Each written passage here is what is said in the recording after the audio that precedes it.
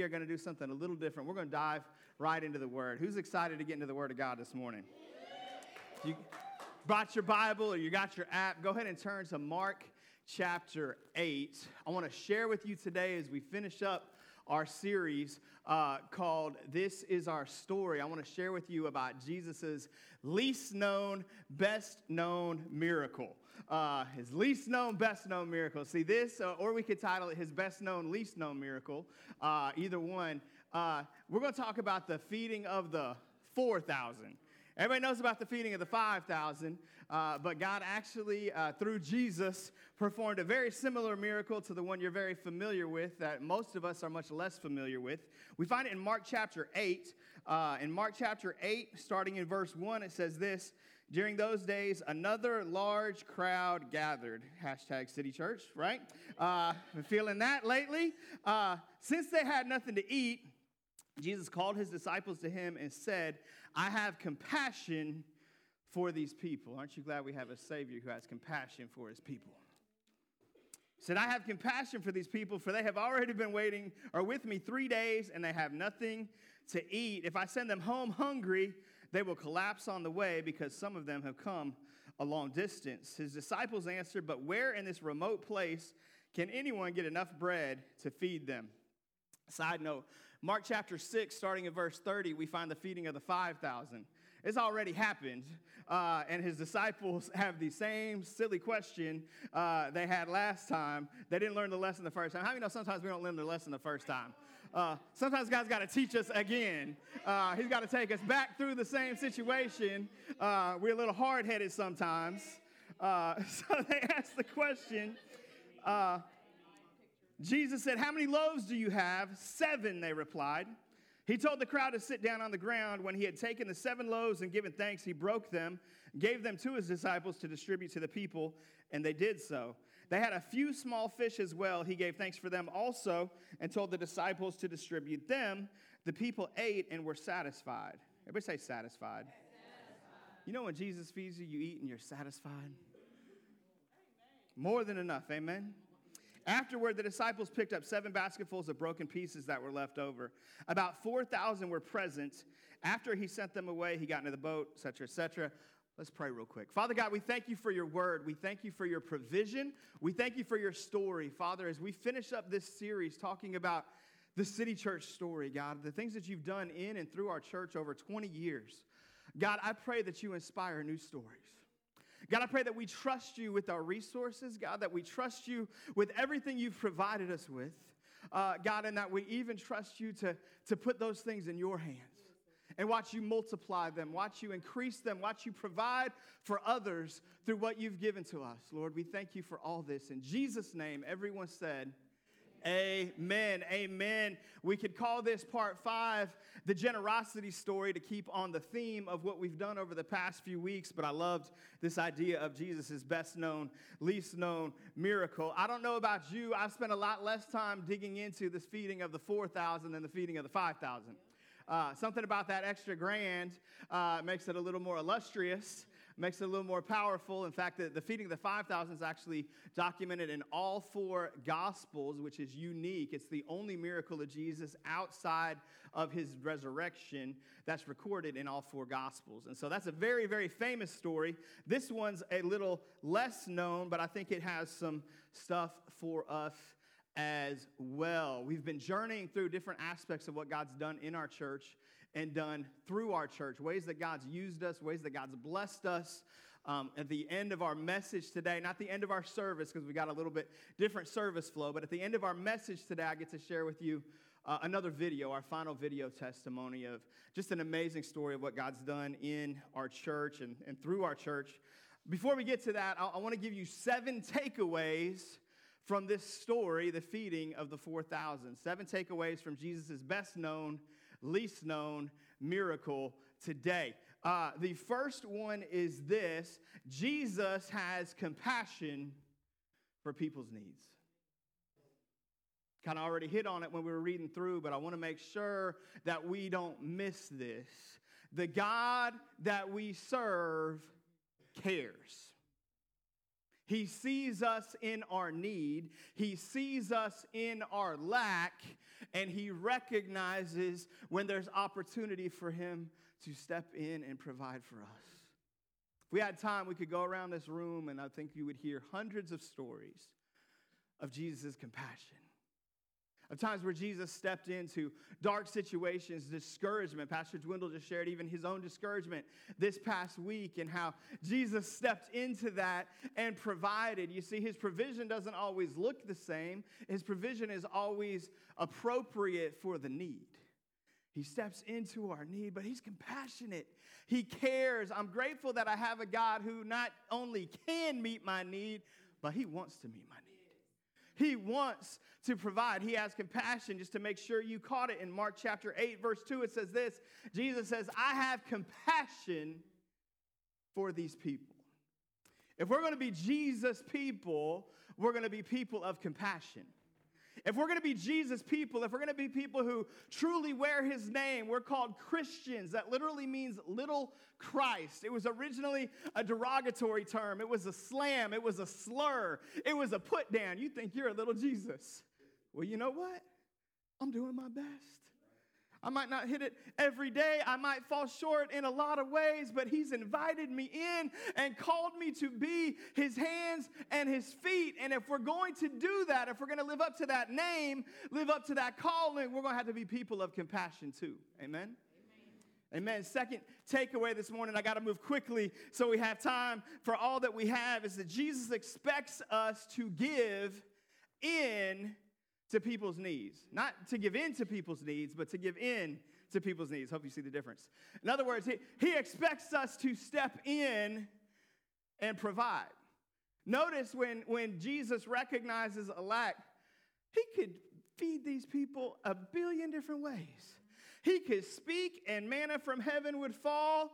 He could speak and their tummies would just be filled and they wouldn't have to eat anything at all. Right? He could just take away their hunger. Like, he could do this any way he wants to. And yet, when Jesus is compassionate for someone's lack, he turns to his people, to his followers, to his disciples, and he says, what do you have? Mark 8:5, Jesus says, how many loaves do you have? Not how much does God have.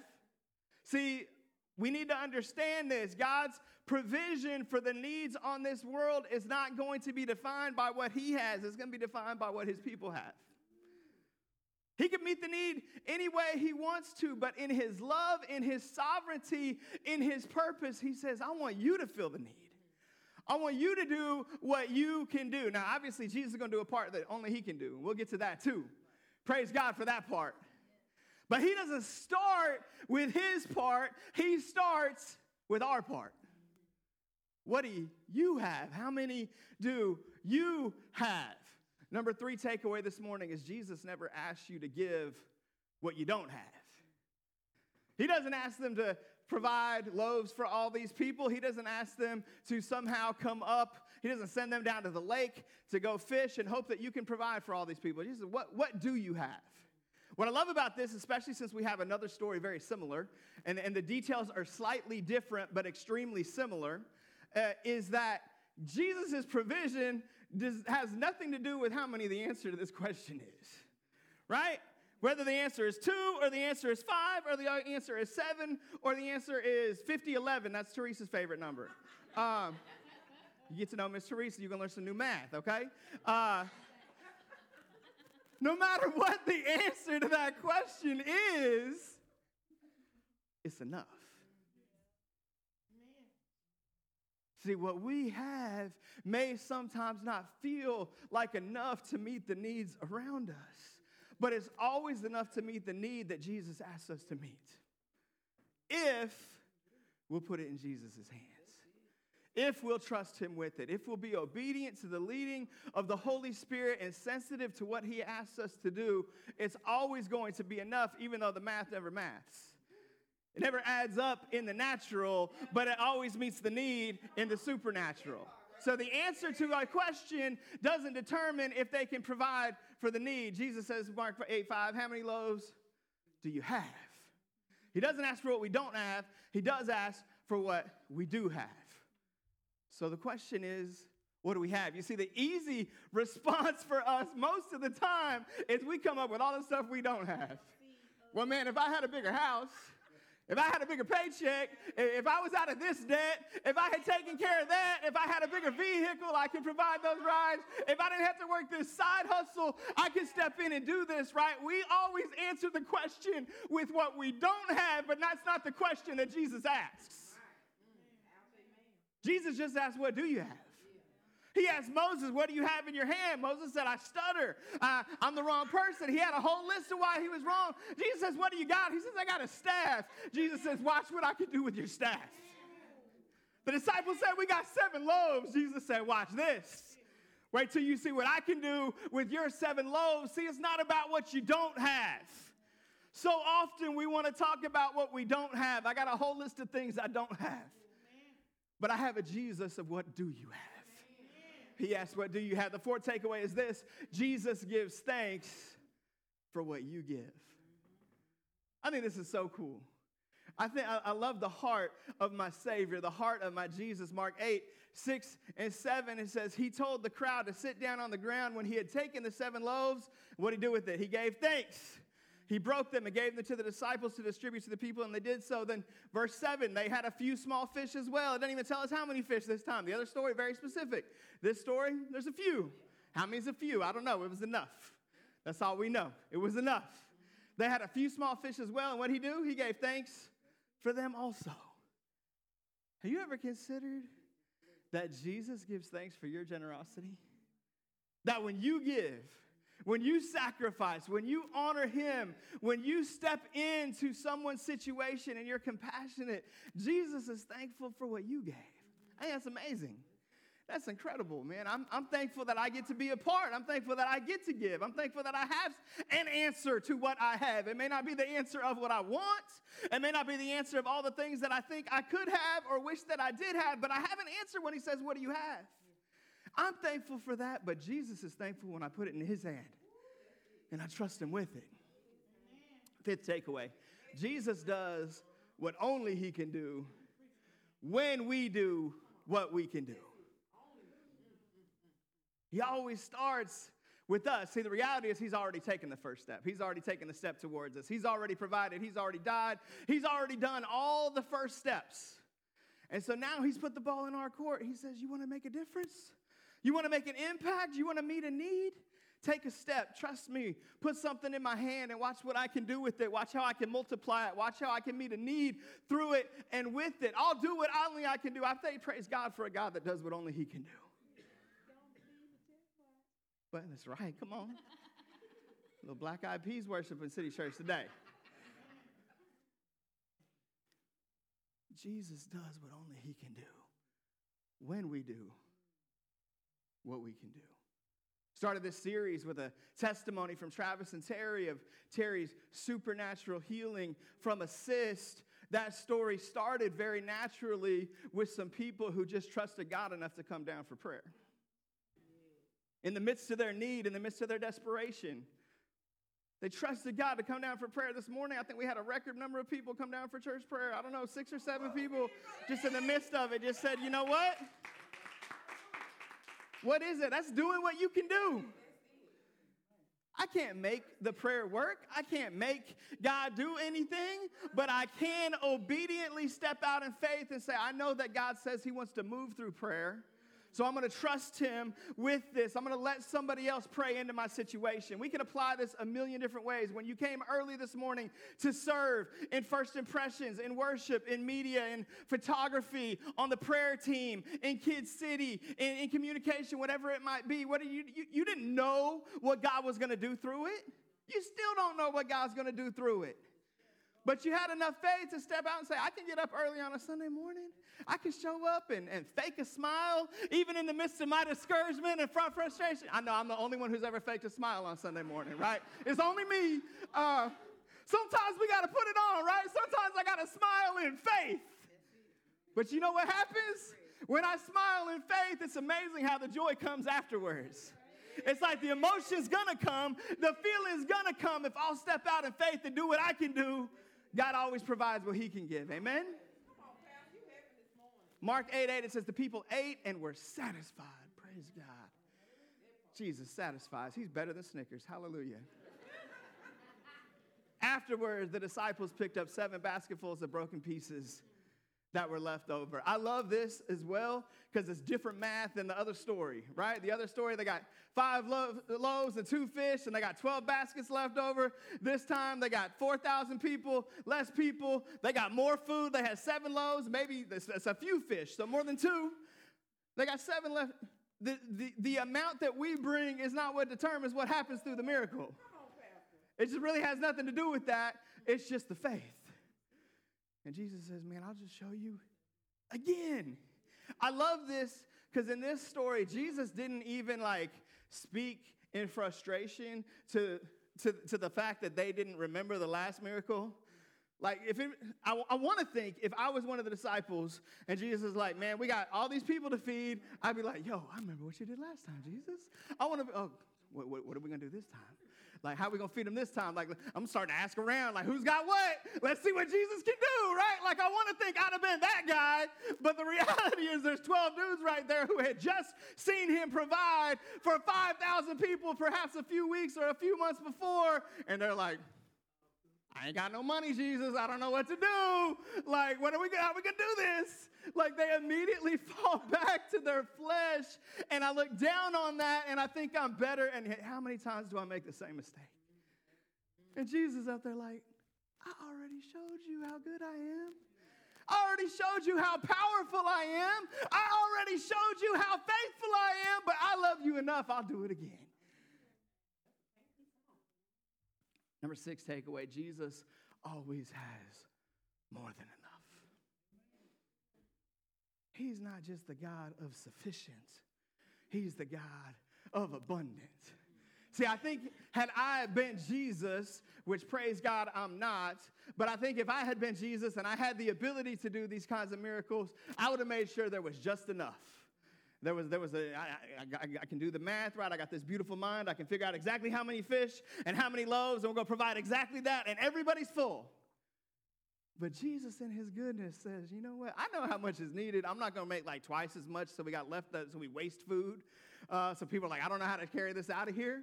But I'm going to make just enough extra so you know I always have more than enough. You can never tap out my resources. What you put in my hand, I will multiply and I will spread, and I'll make sure there's more than enough for you too.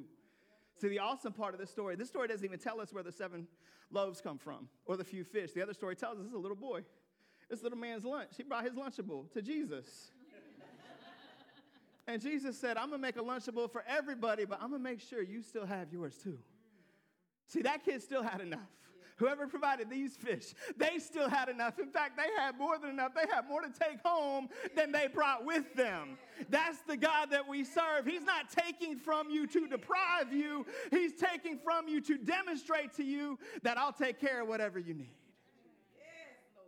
Thank you, Lord. Verse 8 says, the people ate and were satisfied. Afterwards, the disciples picked up 7 basketfuls of broken pieces that were left over. Last takeaway this morning, Jesus proves himself repeatedly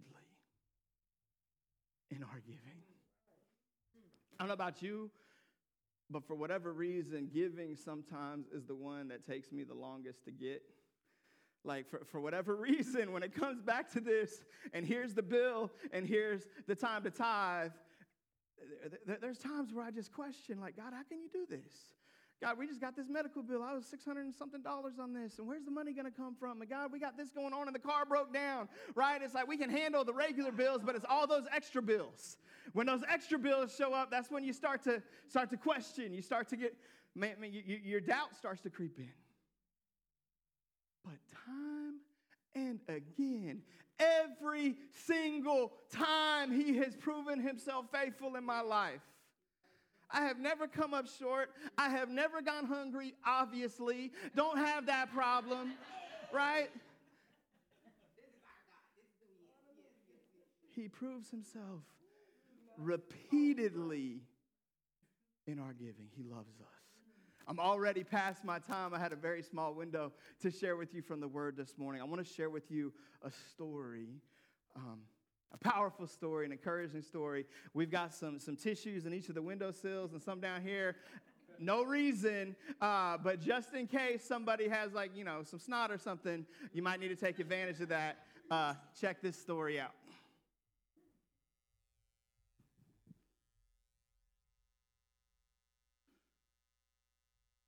We're Josh and Elizabeth Harris.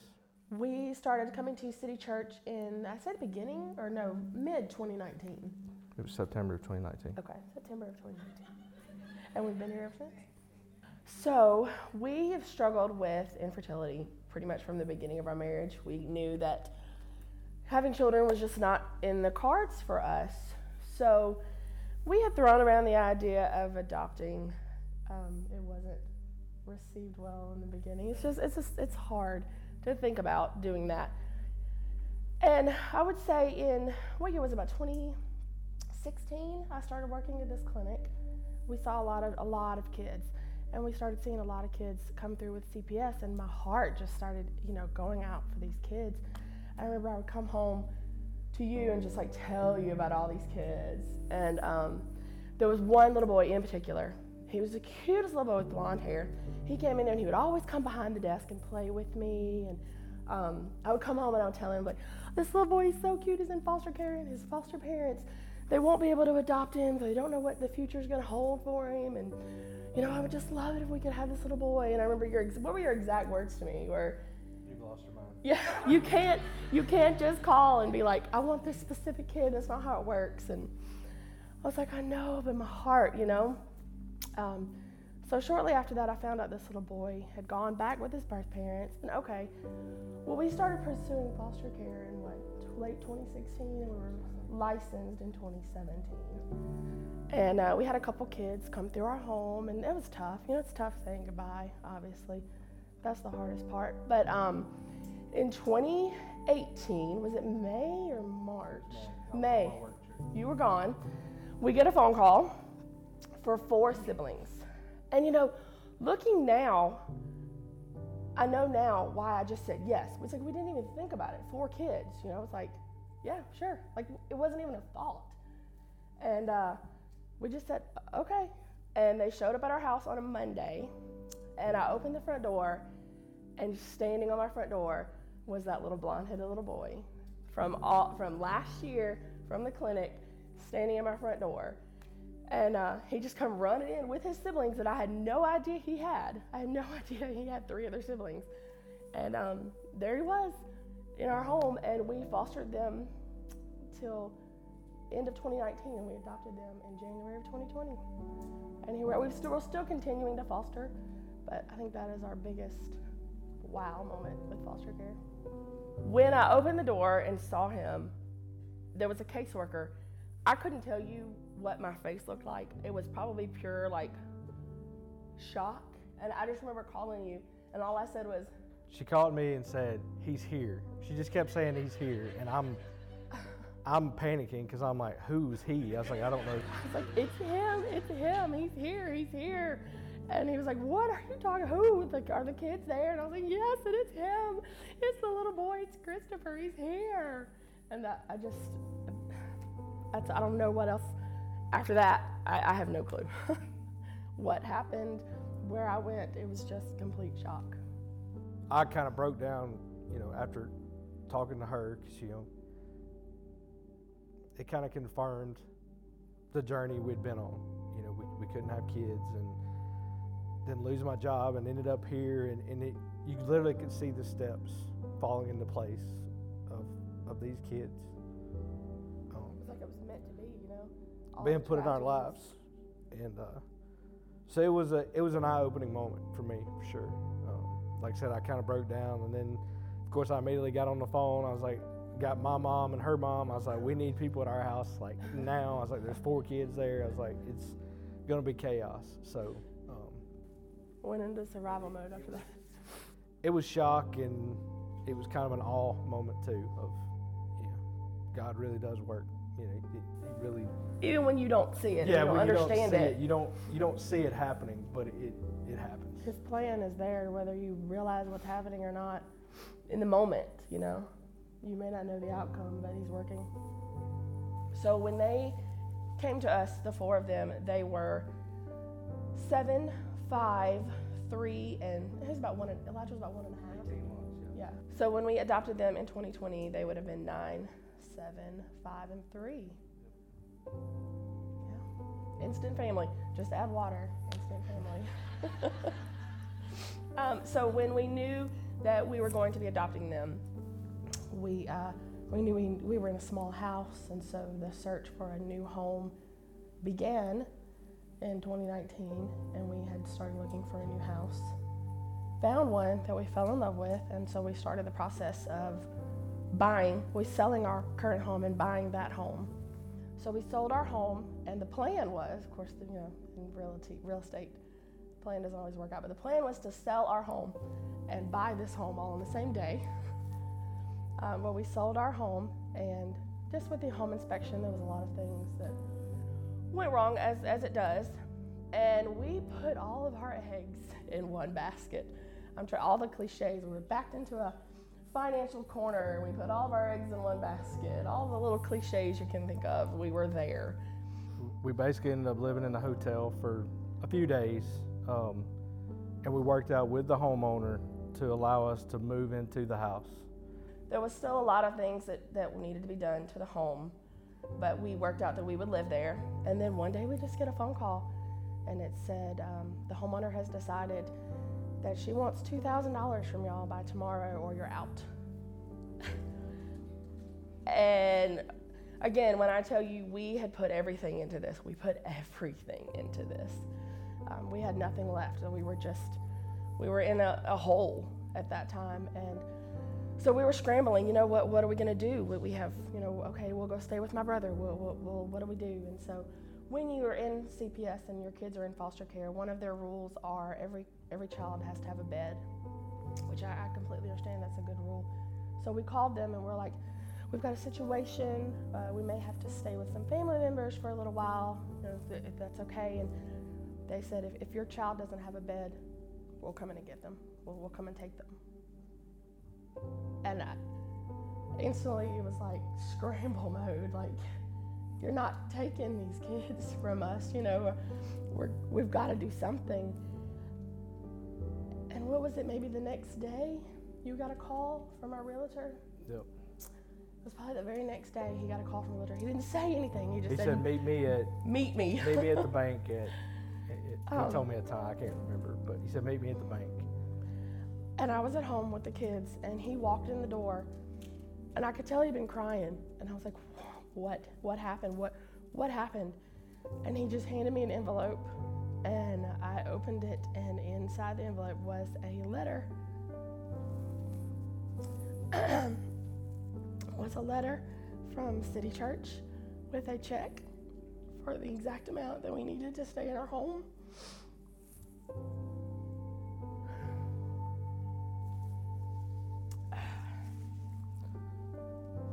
So that afternoon we went and basically deposited the money and paid the lady so we could stay in the home. And I told him, I said, we have to go to this church, even if just to tell them what they did.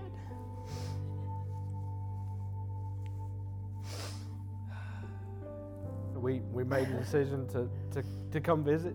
And I don't think we told them who we were the first Sunday, right? I think we waited a Sunday or two. I think so. I can't remember. It's been years ago. So we told Troy who we were, and I don't know. It's just like we were home. The instant we came here, it was like we never went to any other church after that. And of course then COVID happened, but we just like City Church was where we were supposed to be. Shortly after we met with Melody and Troy, and we gave them a check for the money that the church had given us. And I told them, we were in such a rough place and such a bad place at that time, and City Church was there and helped us. And I know it was because of the giving of church members and because of just the generosity of the people in this church. And we wanted to be able to do that as well. And the church helped us when we were in a bad place, and we were no longer in that place. And so we wanted to give back so the church could help someone who was also in a place in need. And we wanted to be able to be a part of that.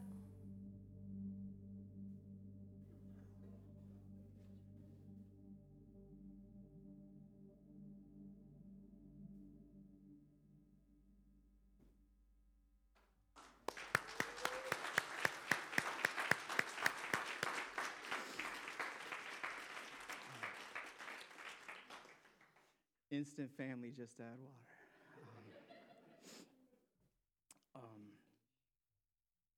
Thank you, Josh and Elizabeth, for sharing that story. Thank you, City Church, for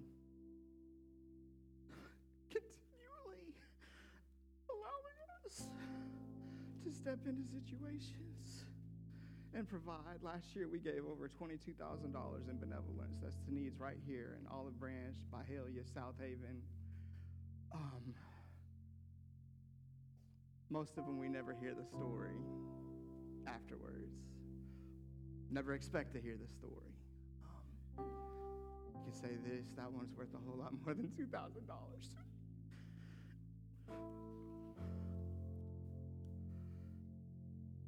And I get to be a part of a lot of those. Susan, our administrative assistant, we get to talk to a lot more people as we're stepping in and meeting needs. And a lot of times you never know.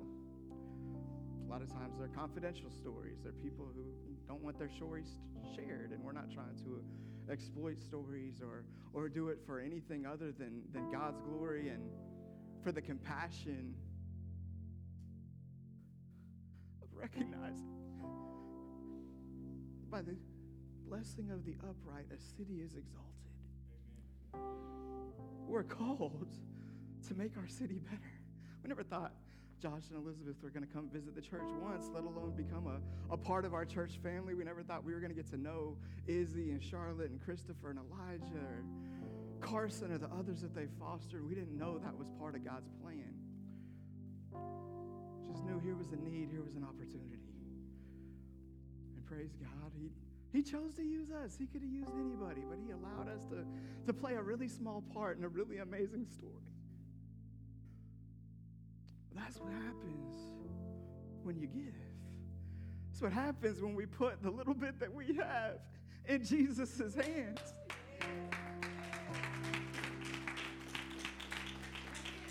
And He multiplies it, and He uses it to touch lives, to make a difference, to meet needs. That's the God that we serve.